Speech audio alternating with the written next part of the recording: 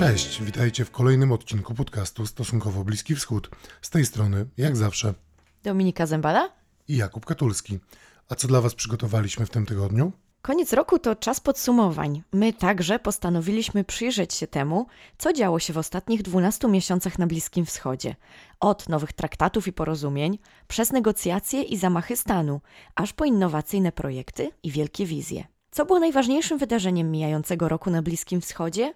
Czy 2021 był dobrym rokiem dla mieszkańców regionu? Co przyniesie nam kolejny, 2022 rok?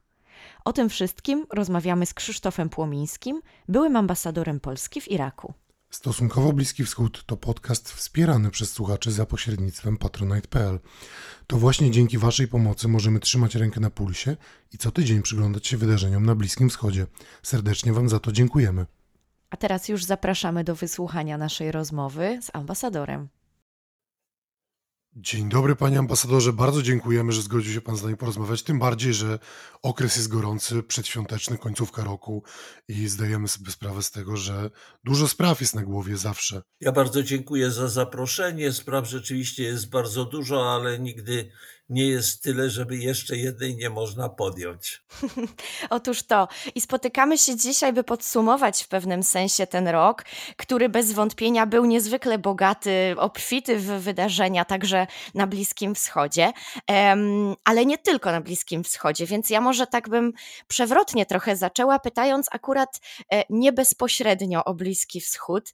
Jakby pan ambasador powiedział, które wydarzenie ogólnoświatowe możemy uznać za taki tak zwany game changer, takie, które najsilniej wpłynęło na Bliski Wschód w tym kończącym się roku? Myślę, że z całą pewnością zmiana administracji amerykańskiej, ponieważ tutaj ona nie była zmianą wyłącznie personalną, a zmianą polityki. Wprawdzie administracja prezydenta Bidena w niektórych przypadkach nie poszła tak daleko, jak w okresie przedwyborczym deklarowała, jeśli chodzi o Bliski Wschód, ale i tak tutaj nastąpiły, ja bym powiedział, z jednej strony dość istotne zmiany w stosunku do poprzedniej administracji, ale z drugiej strony podtrzymanie też niektórych elementów polityki wcześniejszej prezydenta Trumpa i myślę przede wszystkim o porozumieniach Abrahama,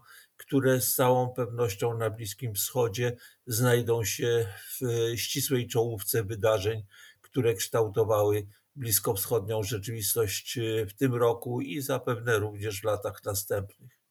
Innym wydarzeniem, które jest związane też z amerykańską administracją, nie wiem czy bezpośrednio związane ze zmianą, bo jednak jest to w pewnym sensie kontynuacja polityki poprzednika, ale tutaj nasuwa się samoistnie wręcz wycofanie Amerykanów z Afganistanu. Czy też by pan ambasador powiedział, że to jest istotne wydarzenie dla regionu?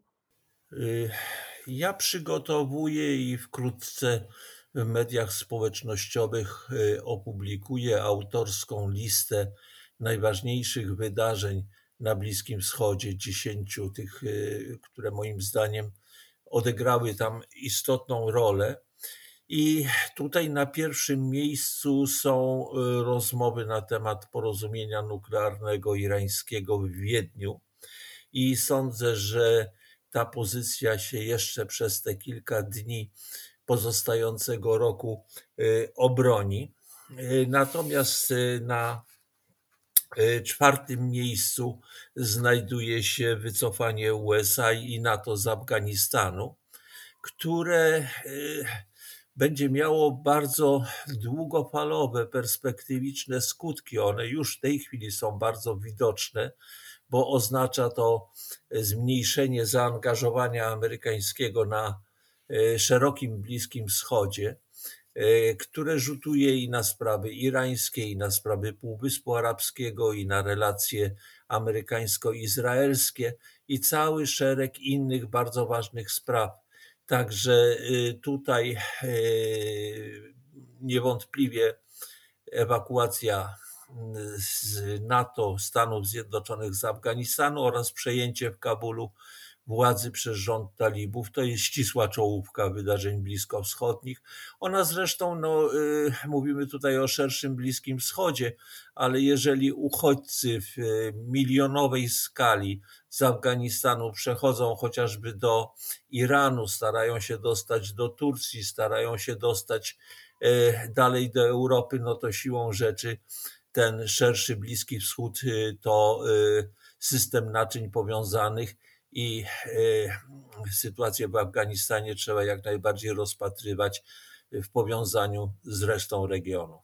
Jeżeli mowa o uchodźcach, bo pan ambasador wspomniał o uchodźcach, to nie sposób też nie zapytać o to, jak wygląda w tym momencie sytuacja w Syrii, bo trwają oczywiście rozmowy między rządem Bashara al-Assada i opozycją, ale na czym stoi cały syryjski konflikt domowy? To znaczy, jeżeli chodzi o sprawę uchodźców i migracji, to na Bliskim Wschodzie oczywiście jest to temat, który istnieje od bardzo dawna. W przypadku uchodźców palestyńskich od 1948 roku i w ostatnich latach ten problem się tylko nawarstwiał i pogłębiał, a jednocześnie rzutował w coraz większym stopniu na sąsiedztwo europejskie. Tylko w ubiegłym roku do Unii Europejskiej dostało się różnymi sposobami o 80% uchodźców i migrantów więcej niż rok wcześniej. Także to pokazuje pewną dynamikę. I tutaj mamy do czynienia zarówno z przyczynami o charakterze strukturalnym, czyli złe zarządzanie, problemy dotyczące konsekwencji konfliktów, jakie na Bliskim Wschodzie są, ale w coraz większym stopniu w ostatnim okresie też dochodzi do głosu problem chociażby zmian pogodowych, coraz większych problemów z wodą w niektórych regionach. No i chyba czegoś, co możemy określić jako brak nadziei na pozytywną zmianę w tym regionie. I tutaj Syria jest jednym z przykładów, bo o ile niektóre problemy bliskowschodnie, tak jak chociażby kwestia Libii, w jakimś stopniu również Sudanu, one zaczęły być rozwiązywane, to w Syrii ten impas jest bardzo głęboki. De facto Syria jest podzielona na kilka części, które znajdują się pod władzą różnych ugrupowań. Jednocześnie mamy tam do czynienia z zaangażowaniem graczy zewnętrznych Iranu, Rosji, Turcji przede wszystkim, ale również całego szeregu innych państw. Mamy do czynienia w Syrii również z ogromnymi problemami wynikającymi właśnie ze zmian pogodowych, susza chociażby. Cała północna Syria ma ogromne problemy z wodą. To wszystko razem z niepewną sytuacją, jeżeli chodzi o być może nową ofensywę turecką, być może ofensywę ze strony wojsk rządowych w północnej Syrii w rejonie Idlibu, powoduje, że w dalszym ciągu ten ładunek migracyjny, który tam jest zainstalowany, grozi wybuchem. Będziemy mieli oczywiście na uwadze pana ambasadora listę i będziemy zerkać na media społecznościowe, wyczekiwać, jak się ta statystyka będzie układać, bo rozumiem, że jeszcze te wydarzenia są w kolejności wagi do najważniejszego. Wspomniał pan, że ten Iran na razie plasuje się na pierwszym miejscu. Dlaczego akurat Iran? Iran to pana ambasadora zdaniem ten gracz najważniejszy, kluczowy w 2021 roku na Bliskim Wschodzie, szeroko pojętym? Tu jest kilka elementów, które rzutują na znaczenie problematyki irańskiej.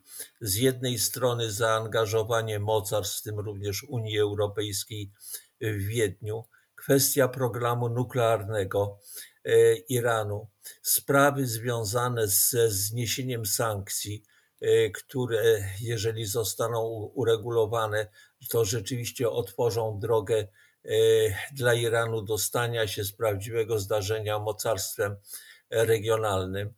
To jest również kwestia wpływów irańskich w regionie, bo przecież rozmowy w Wiedniu, one tylko formalnie dotyczą powrotu Stanów Zjednoczonych i Iranu do porozumienia nuklearnego i zniesienia sankcji, ale również są tam tematy właśnie obecności wpływów irańskich w regionie, zbrojeń konwencjonalnych, rakietowych, w różnych innych dziedzinach, które rzutują po prostu na cały region.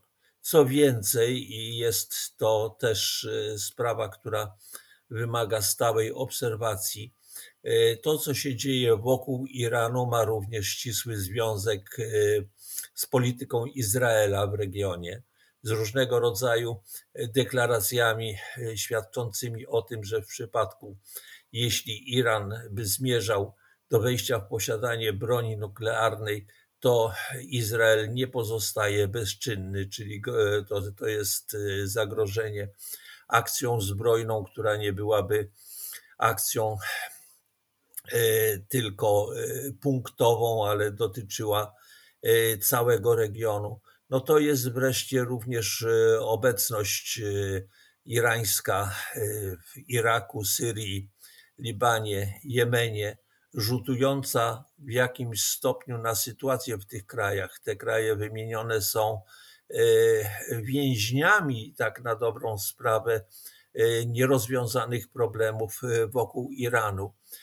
Także tutaj myślę, że cały ten kompleks sytuacji, tematów związanych z Iranem i z tym, co się dzieje w Wiedniu, no, z całą pewnością będzie rzutował na cały region, na stosunki między poszczególnymi krajami, na system w ogóle cały bezpieczeństwa w samym regionie. Co więcej, można powiedzieć, że w przypadku, gdyby doszło w Wiedniu do załamania rozmów i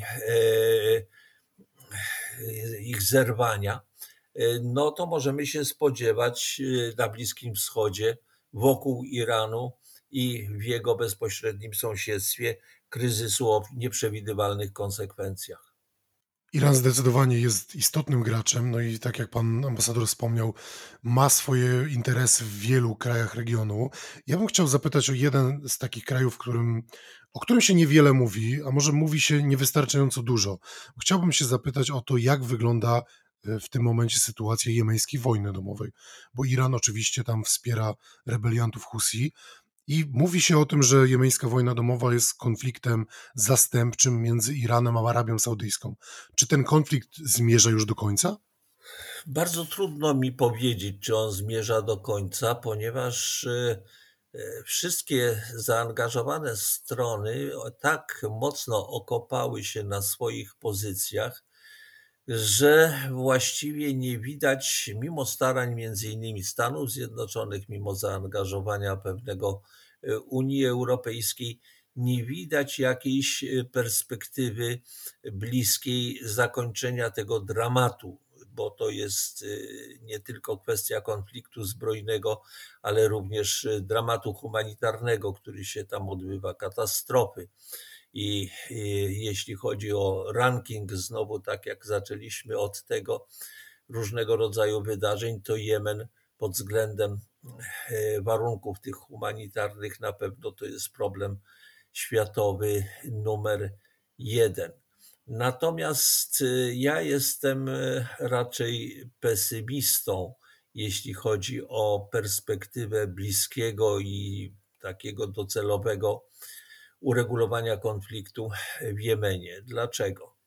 Ponieważ ten kraj jest de facto podzielony i podzielony przynajmniej na dwie, jeżeli nie na więcej części. To oznacza, że w dalszym ciągu musimy brać pod uwagę możliwość rozpadu tego kraju, tak jak kiedyś było, na dwa państwa. Druga sprawa to poszczególne kraje interweniujące w Jemenie w coraz większym stopniu mają swoje własne interesy. Myślę o Arabii Saudyjskiej i Zjednoczonych Emiratach Arabskich. Kolejna sprawa to kwestia bezpieczeństwa w całym rejonie Morza Czerwonego. To jest bardzo newralgiczny obszar, który dotyczy także interesów izraelskich, bezpieczeństwa żeglugi na tym obszarze. Tutaj toczy się gra zarówno graczy światowych, jak i krajów regionu, jak kwestie bezpieczeństwa na tym akwenie mają wyglądać w przyszłości. My wspomnieliśmy tutaj o porozumieniach Abrahama. One mają również wpływ na to, co się dzieje na Morzu Czerwonym i w bezpośrednim sąsiedztwie wybrzeża czerwonomorskiego, jemeńskiego, a mianowicie chociażby niedawne manewry po raz pierwszy marynarki wojennej Izraela i Zjednoczonych Emiratów Arabskich z udziałem jeszcze 2 innych krajów na Morzu Czerwonym, co pokazuje też nowe tendencje, z jakimi mamy tam do czynienia w sferze bezpieczeństwa, kiedy Izrael i kilku arabskich sąsiadów taką współpracę w zakresie bezpieczeństwa rozwija i w moim przekonaniu ta współpraca zmierza w pewnym momencie doprowadzi do jakiejś formy porozumienia o charakterze bezpieczeństwa w skali regionalnej. No właśnie, te porozumienia abrahamowe już właściwie dwukrotnie do tablicy wywołaliśmy. Nie możemy tego tematu pominąć. Ja myślę sobie, że na wielu takich listach najważniejszych wydarzeń kończącego się roku porozumienia abrahamowe będą jak nie na pierwszym miejscu, to na pewno bardzo wysoko w takich statystykach, bo jest to coś absolutnie niezwykłego, prawda? Na mojej liście są na drugim miejscu, czy będą na drugim miejscu po rozmowach irańskich w Wiedniu. Dlaczego tak wysoko? No, przede wszystkim porozumienia Abrahama tworzą na Bliskim Wschodzie nową jakość. Oczywiście one bypassują problem palestyński, ale to, co w nich jest najważniejsze i w jakimś stopniu decydujące dla regionu, to, że one pokazują alternatywę dla trwającej od 1948 roku na Bliskim Wschodzie filozofii permanentnych konfliktów, wojen i różnego rodzaju z tym związanych dramatów. W ubiegłym, czy w tym roku, mijającym roku, nastąpiło rzeczywiście skonsumowanie tych porozumień chyba w stopniu, który daleko nie wszyscy oczekiwali. I przykładem tutaj są przede wszystkim relacje między Izraelem a Zjednoczonymi Emiratami Arabskimi. Proszę zwrócić uwagę, że w ciągu praktycznie bardzo krótkiego czasu, 1 roku, czy niespełna roku, z okresu nieco ponad rok, oba te kraje nie tylko ustanowiły stosunki dyplomatyczne, otwarły ambasady, uruchomiony został konsulat izraelski w Dubaju, ale również całe tuziny delegacji w jedną i w drugą stronę pojechały. Podpisano dziesiątki porozumień, tworząc instytucjonalną bazę takiej współpracy. I ona objęła również takie dziedziny, które nawet w przypadku tych krajów, które jako pierwsze porozumienia pokojowe z Izraelem zawarły, jak Egipt i Jordania, ale tam tak głęboko na przykład w sferę kulturalną te relacje nie weszły, jak w przypadku właśnie Zjednoczonych Emiratów Arabskich. Co więcej, ja mówiłem tu o pewnej alternatywie, zmianie filozofii z tej konfliktu na współpracę. I wydaje się, że taką również alternatywą umacniającą ten kierunek jest współpraca gospodarcza i inwestycje. Tutaj uzgodniono również pakiet inwestycji między Zjednoczonymi Emiratami a Izraelem, który rzeczywiście jest realizowany. Są to niektóre inwestycje rzeczywiście imponujące i dam tylko jeden przykład, jak one mogą wpływać na rozwiązywanie problemów poszczególnych państw, ale również oddziaływać szerzej na region. Niedawno zostało uzgodnione porozumienie między Zjednoczonymi Emiratami Arabskimi, Izraelem i Jordanią.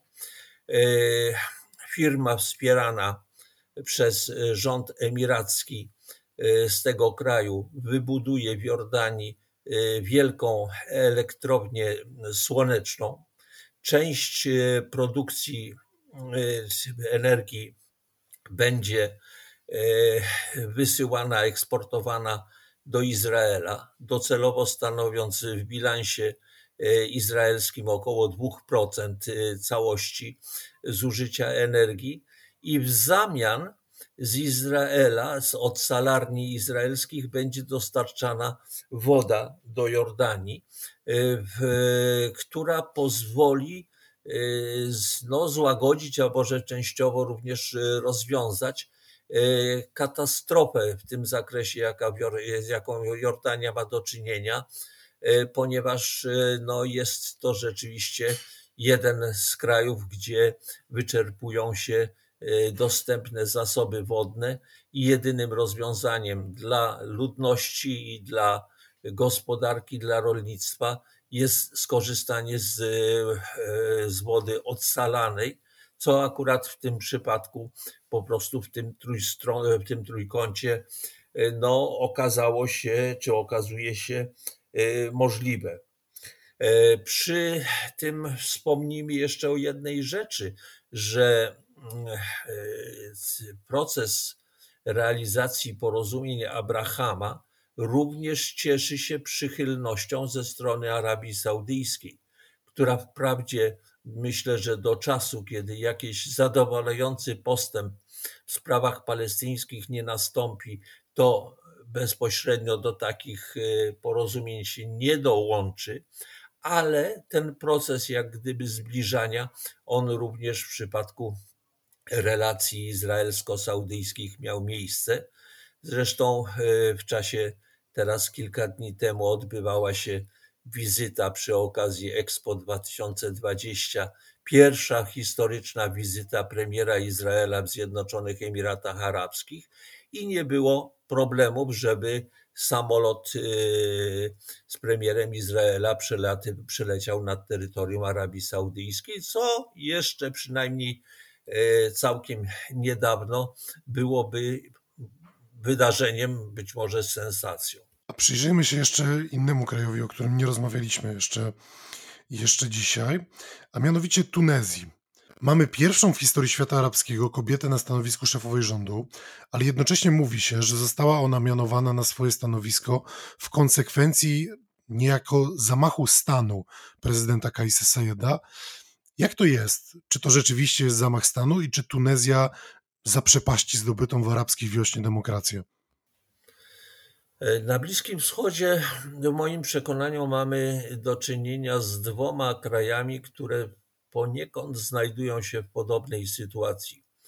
Jeżeli chodzi o obronę zdobyczy demokracji, które zostały osiągnięte w ciągu ostatnich lat, w przypadku Tunezji w ciągu tego dziesięciolecia od obalenia prezydenta Ben Allego. Poza Tunezją to jest również w moim przekonaniu Sudan. W obu tych przypadkach mamy do czynienia z potężnym ruchem społecznym. To ulica tunezyjska, sudańska walczy o te zdobycze demokratyczne, które w jednym przypadku Tunezji są zagrożone przez autorytarne rządy i prezydenta tego kraju, a w przypadku Sudanu one dotyczą oporu armii przed przekazaniem władzy w ręce cywilów i dalszą demokratyzacją kraju. Zresztą Tutaj w przypadku Sudanu mamy również do czynienia z elementem izraelskim, ponieważ Sudan jest również sygnatariuszem porozumień Abrahama. Demokracja nie jest rzeczą prostą. Z jednej strony chyba wszędzie na Bliskim Wschodzie, również w tych krajach rządzonych autorytarnie, są potężne siły dążenia do demokratyzacji. Ale jednocześnie nie wszędzie problemy, z jakimi jakikolwiek ustrój musi się borykać, są do rozwiązania prostego. I tutaj demokracja sama w sobie nie jest panaceum na rozwiązanie przede wszystkim problemów ekonomicznych, problemów społecznych. Czasami tutaj potrzebne są również jakieś kompromisy, niekoniecznie może najbardziej pożądane. W przypadku Tunezji sądzę, że tam te elementy autorytarne ze strony prezydenta, również kwestie ideologiczne dotyczące udziału partii islamskich w rządach, one w coraz większym stopniu dają o sobie znać. No i pozostaje chyba tylko mieć nadzieję, że tak jak w przypadku Tunezji, tak i w przypadku Sudanu, społeczeństwo będzie w stanie możliwie dużo z tych zdobyczy demokratycznych obronić. Kończąc już trochę podsumowania, zanim przejdziemy do prognoz, trudno może tak rozmawiać, trudno na to tak patrzeć, tym bardziej biorąc pod uwagę pandemię, która przecież trwa, ale spróbujmy. Tak trochę globalnie bardziej, patrząc na region, na Bliski Wschód, czy my możemy stwierdzić, że to był generalnie rok niezły, dobry, czy raczej pod kreską zapisany? Bliski Wschód jest obszarem ogromnie zróżnicowanym i bardzo ciężko jest wszystkich wkładać do jednego worka. To, co jest wspólne dla regionu, to z całą pewnością to, że nie wybuchł żaden większy konflikt, a w przypadku niektórych nastąpił postęp w kierunku rozwiązania, tak jak w przypadku Libii. I no to jest może drobiazg, ale który jest niewątpliwie wart odnotowania. Druga sprawa, jeżeli chodzi o porządkowanie sytuacji tych starych konfliktów, które mają miejsce, Liban, Syria, Irak przecież w dalszym ciągu, Jemen, Sudan, Libia, a jest ich przecież zdecydowanie więcej. No tutaj perspektywy jakichś zmian w kierunku uregulowania są raczej wątpliwe i w nowy rok Bliski Wschód wejdzie z całym tym bagażem konfliktów i problemów, na które rzeczywiście, tak jak pani wspomniała, nakłada się również pandemia, nakładają się właśnie problemy związane ze zmianami klimatycznymi i w każdym przypadku nie będzie to rok łatwy. Co więcej, wspomnieliśmy tutaj o Afganistanie. Afganistan jest niewątpliwie przykładem zmian geopolitycznych dokonujących się w całym regionie i zmniejszenia obecności Stanów Zjednoczonych, które przecież były i pozostają jeszcze głównym gwarantem bezpieczeństwa na tym obszarze, co oznacza, że poszczególne kraje i poszczególni gracze zewnętrzni również będą starali się swoje interesy większe i drobniejsze na Bliskim Wschodzie realizować. Z drugiej strony również mamy do czynienia z bardzo istotnym procesem transformacji, jaki zachodzi w krajach Półwyspu Arabskiego, naftowych. Wszystkie te kraje realizują długoletnie plany rozwojowe, transformacji, odejścia od zależności od ropy naftowej, zmian o charakterze liberalizacyjnym. No przecież w tym roku można powiedzieć, że w Arabii Saudyjskiej, w Zjednoczonych Emiratach Arabskich doszło do wielu wydarzeń społecznych, które jeszcze niedawno byłyby niemożliwe, no bo jeżeli Justin Bieber na przykład koncertuje w Arabii Saudyjskiej, no to jest może sprawa w innych regionach drobna i rutynowa, ale w takim kraju jak Arabia Saudyjska już niekoniecznie. Co więcej, myślę, że największa impreza wystawiennicza świata, jaka się odbywa w Dubaju, czyli Expo 2020, będzie czynnikiem, który będzie na Półwyspie Arabskim i może również nieco szerzej napędzał koniunkturę gospodarczą i sprzyjał rozwojowi współpracy. W tym również w zakresie, co trzeba powiedzieć, te kraje takie jak Arabia Saudyjska, Zjednoczone Emiraty Arabskie, ale także Katar w coraz większym stopniu wchodzą w współpracę z zagranicznymi partnerami w zakresie wysokich technologii, sztucznej inteligencji, chociażby również eksploracji kosmosu. Tutaj zachodzą też zmiany o charakterze jakościowym, w tym, co można szeroko określić jako współpraca gospodarcza.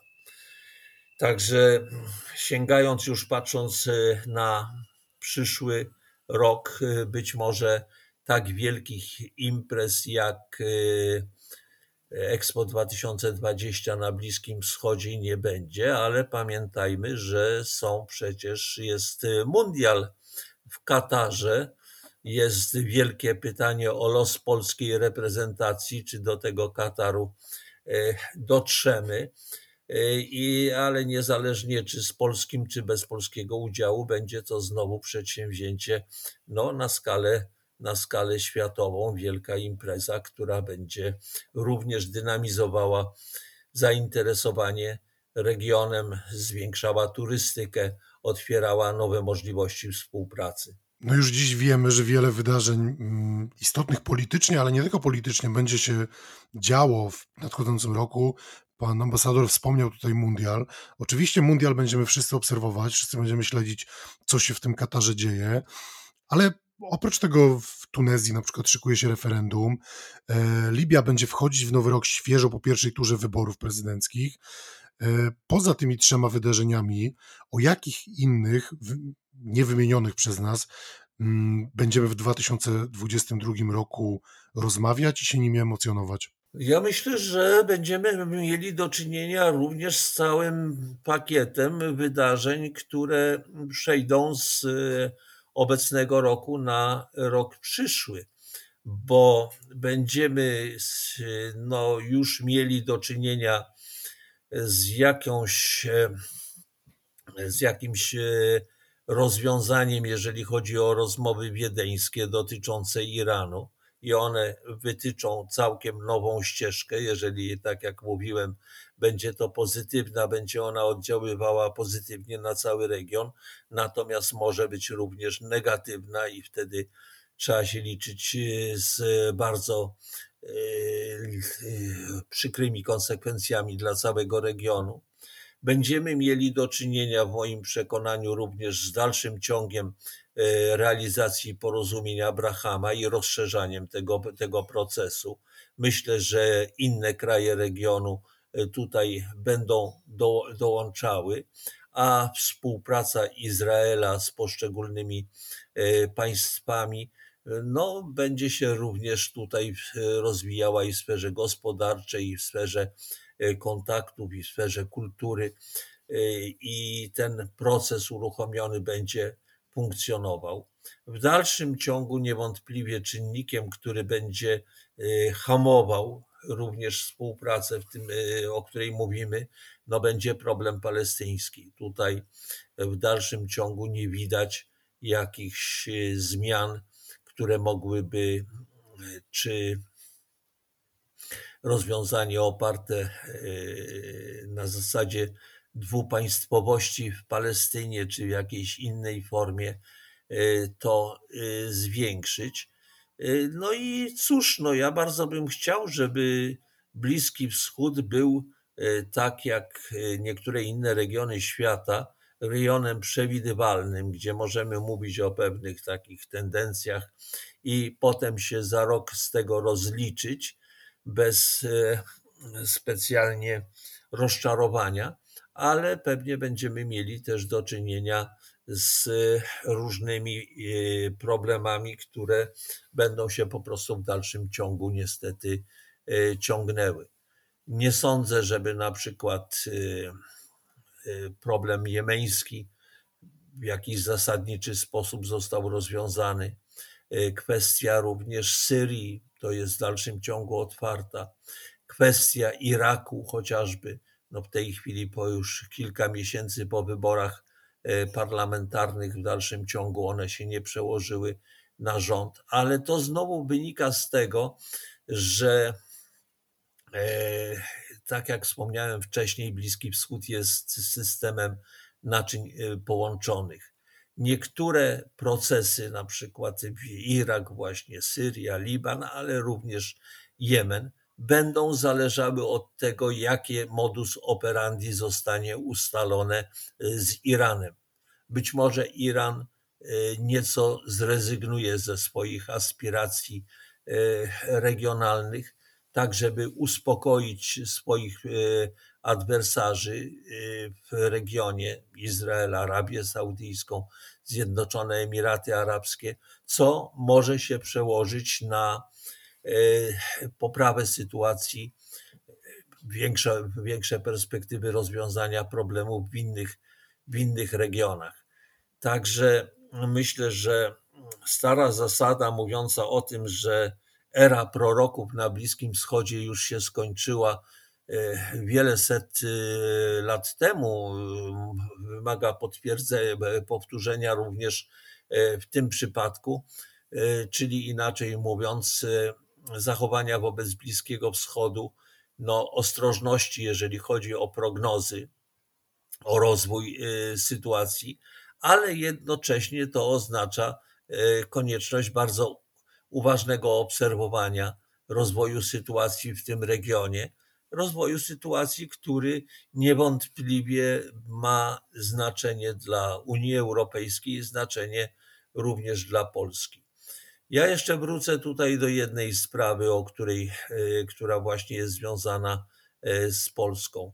Mówiliśmy tutaj dość szeroko o porozumieniach Abrahama, o różnych ich wymiarach, ale porozumienia Abrahama to również, zwłaszcza w kontekście relacji izraelsko-emirackich, możliwość otwarcia drogi dla współpracy szerszej z innymi państwami, również z Polską.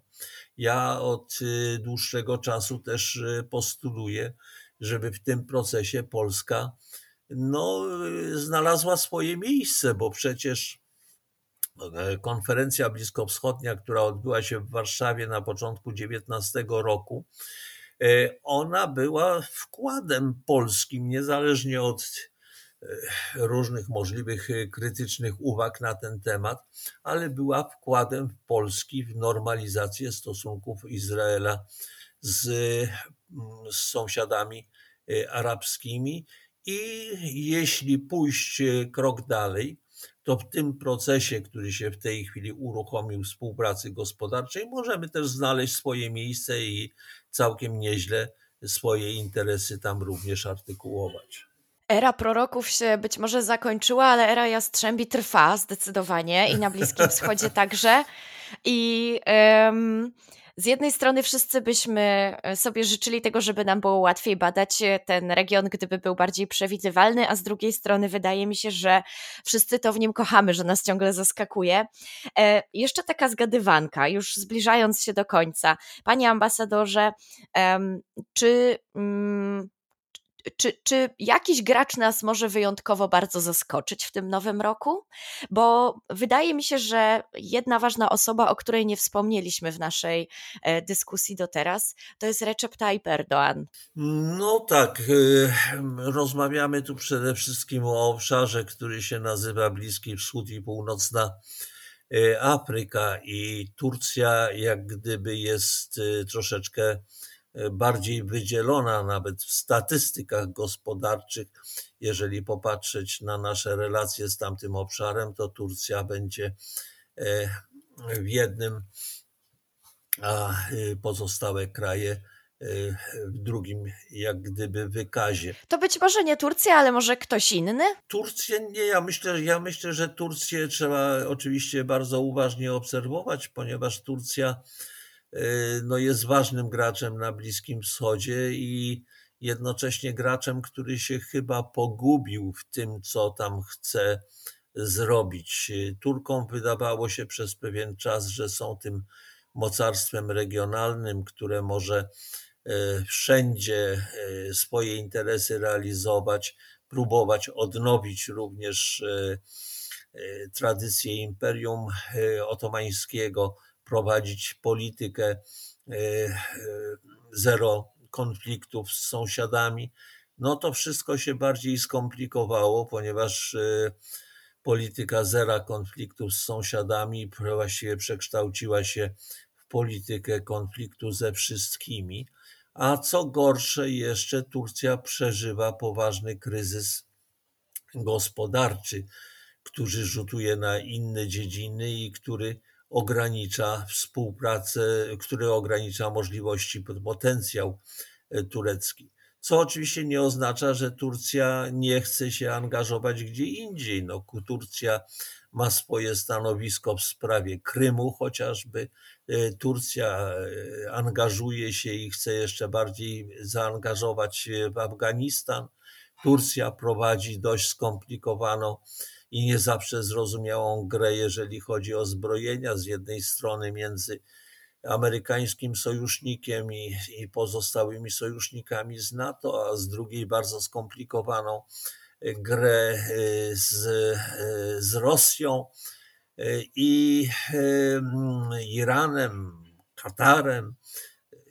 Oczywiście pozostaje Syria, pozostaje Liban, pozostaje w dalszym ciągu Libia, jeżeli chodzi o sferę zainteresowania tureckiego. Także ja myślę, że tutaj no z jednej strony Turcja pewnie jeszcze w dalszym ciągu będzie w tym kryzysie wewnętrznym, gospodarczym, a z drugiej strony będzie starała się artykułować te swoje interesy na zewnątrz. My jeszcze nie mówiliśmy o jednym problemie, który pewnie kilka lat temu to by zdominował naszą dyskusję przed końcem roku, a mianowicie o ruchach skrajnych, o terroryzmie, który w dalszym ciągu na Bliskim Wschodzie jest problemem.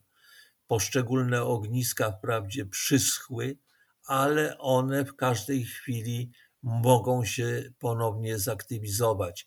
I tutaj mówimy o szerokim obszarze, od Afganistanu poprzez poszczególne kraje Bliskiego Wschodu, ale w coraz większym stopniu również jeżeli chodzi o Afrykę subsaharyjską. Tam mamy do czynienia z problemami bardzo silnymi gospodarczymi, które no, stwarzają i społecznymi, politycznymi, które stwarzają grunt dla radykałów. Z tym musimy się liczyć. Dotychczasowe działania, które są podejmowane przede wszystkim przez kraje Zachodu, one są w dalszym ciągu nieskuteczne. W ostatnim okresie Francja przekonała się również w Mali, w Czadzie, w Beninie, jak jest to trudne zadanie i niewdzięczne, bo nie zawsze zrozumiałe przez rządy, władze w poszczególnych krajach. A tutaj o tyle jest to ważne, że przecież to, co będzie się działo na zapleczu północnej Afryki, właśnie w rejonie Sahelu, ono będzie rzutowało również chociażby poza bezpieczeństwem na sprawy migracyjne.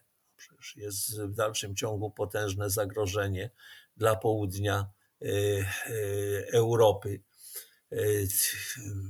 My w Polsce w tym roku przekonaliśmy się, jak może być to skomplikowany i ostry problem, kiedy reżim białoruski zafundował nam tysiące migrantów, przede wszystkim z Kurdystanu irackiego na granicy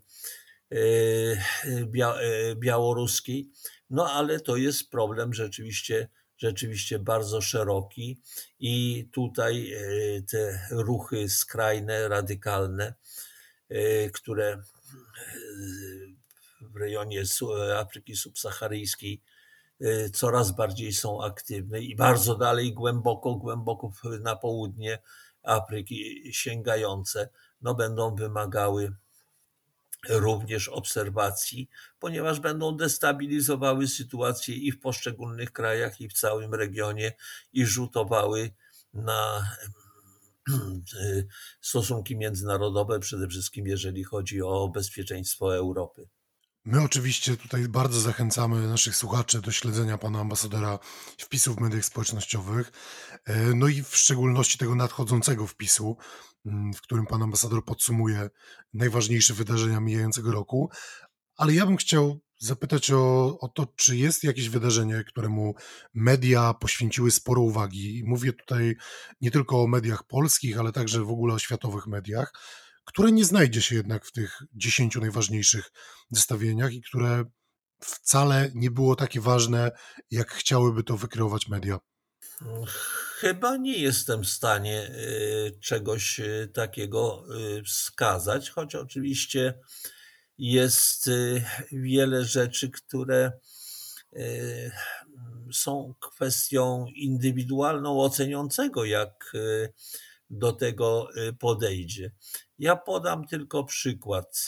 W moim zestawieniu znajdzie się, ale pewnie w większości innych na świecie, gdzie też będą jakieś rankingi wydarzeń bliskowschodnich prowadzone, już tego nie będzie, a mianowicie spotkanie podczas wizyty papieża Franciszka, papieża z wielkim ajatollahem Alim as-Sistanim w Iraku, które może jest marginalne z jednej strony, no bo dwóch ludzi się spotkało, z których każdy ma ograniczone swoje możliwości, ale ponieważ było to pierwsze tego rodzaju spotkanie głowy Kościoła katolickiego z wielkim autorytetem szyickim, to dla mnie ma rzeczywiście znaczenie,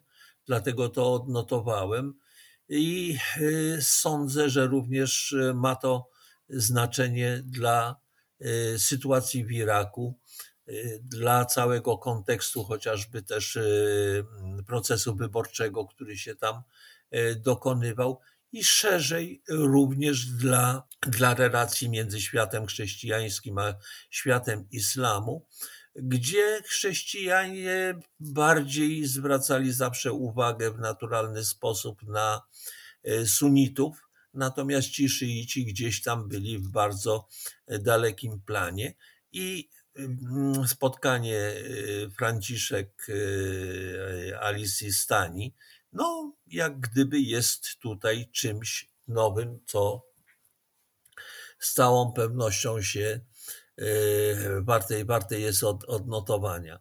No, na świecie w wielu mediach, w wielu środkach przekazu ten Bliski Wschód jest traktowany też nieco powierzchownie, czasami bez głębszego zrozumienia zachodzących tam procesów. Dotyczy to chociażby też przemian, jakie zachodzą w krajach naftowych Półwyspu Arabskiego. Natomiast już żeby zakończyć i dać jakiś taki przykład czegoś, co się nie znajdzie, a co pewnie powinno być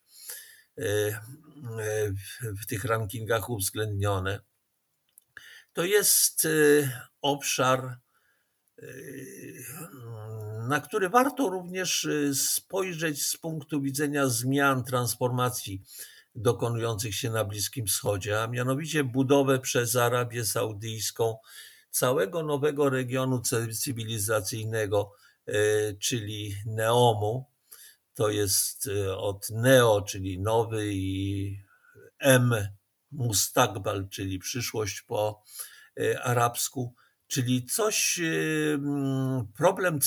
program cywilizacyjny, który ma przyspieszyć głębokie zmiany transformacyjne o charakterze społeczno-politycznym, kulturowym, obyczajowym w Arabii Saudyjskiej, gdzie najnowocześniejsze technologie będą połączone jednocześnie z pewną liberalizacją życia, z większą otwartością, z przepisami, które nie od razu będą na terytorium całej Arabii Saudyjskiej obowiązywać.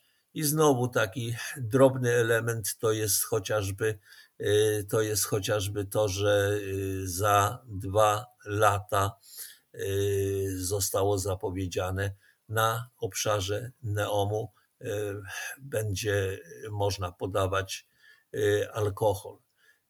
Te zmiany rzeczywiście czasami na Bliskim Wschodzie, przede wszystkim w krajach naftowych, są zmianami pełzającymi, czasami zmianami wizerunkowymi, kiedy media na całym świecie bardziej interesują się czymś bardziej konkretnym, że na przykład kobiety siadają za kierownicę, ale jednocześnie za tymi takimi wizerunkowymi zmianami stoją głębokie zmiany społeczne, które tam zachodzą, również w relacjach szerszych, takich wchodzących w obszar relacji międzyreligijnych.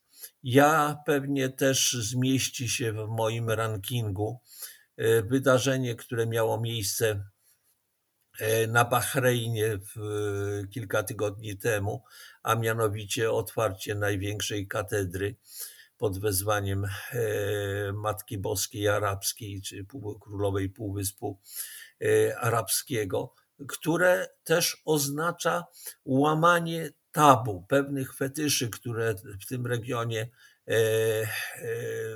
w dalszym ciągu przecież istnieją, ale które są coraz bardziej podważane przez odważne decyzje, zmiany liberalizacyjne, które tam zachodzą, i również jest to wyraz dochodzenia do władzy w poszczególnych państwach polityków, władców nowej generacji, młodszych, asertywnych, lepiej wykształconych, patrzących na świat bardzo pragmatycznie i spoglądających właśnie w przyszłość, tak jak w przypadku Neomu, a nie gdzieś tam uwiązanych w przeszłości. Niezwykle ciekawy to był rok. Patrzymy więc w przyszłość. Dziękujemy bardzo serdecznie, panie ambasadorze, za to podsumowanie, za rozmowę. Życzymy oczywiście wszystkiego dobrego i dużo spokoju na święta i mamy nadzieję słyszeć się w nowym roku. I bardzo państwu dziękuję. Ja chciałem jeszcze powiedzieć, że jestem pełen uznania dla państwa zaangażowania, kompetencji i takiej aktywności, zadziorności również, jeżeli chodzi o prezentowanie spraw zagranicznych, w tym bliskowschodnich w szczególności. Także życzę tego samego entuzjazmu, temperamentu również na przyszły rok i dla państwa osobiście, i dla słuchaczy, którzy myślę, że mogą bardzo wiele skorzystać z tego, co za państwa pośrednictwem jest przekazywane na temat naszych przecież sąsiadów gdzieś tam z troszeczkę bardziej odległego południa, ale jednak sąsiadów, którzy powinni być coraz bliżsi. Dziękuję Bardzo serdecznie. się rumienimy przy mikrofonach. Bardzo dziękujemy. Do usłyszenia. Do usłyszenia. Bardzo serdecznie dziękuję. Kłaniam się.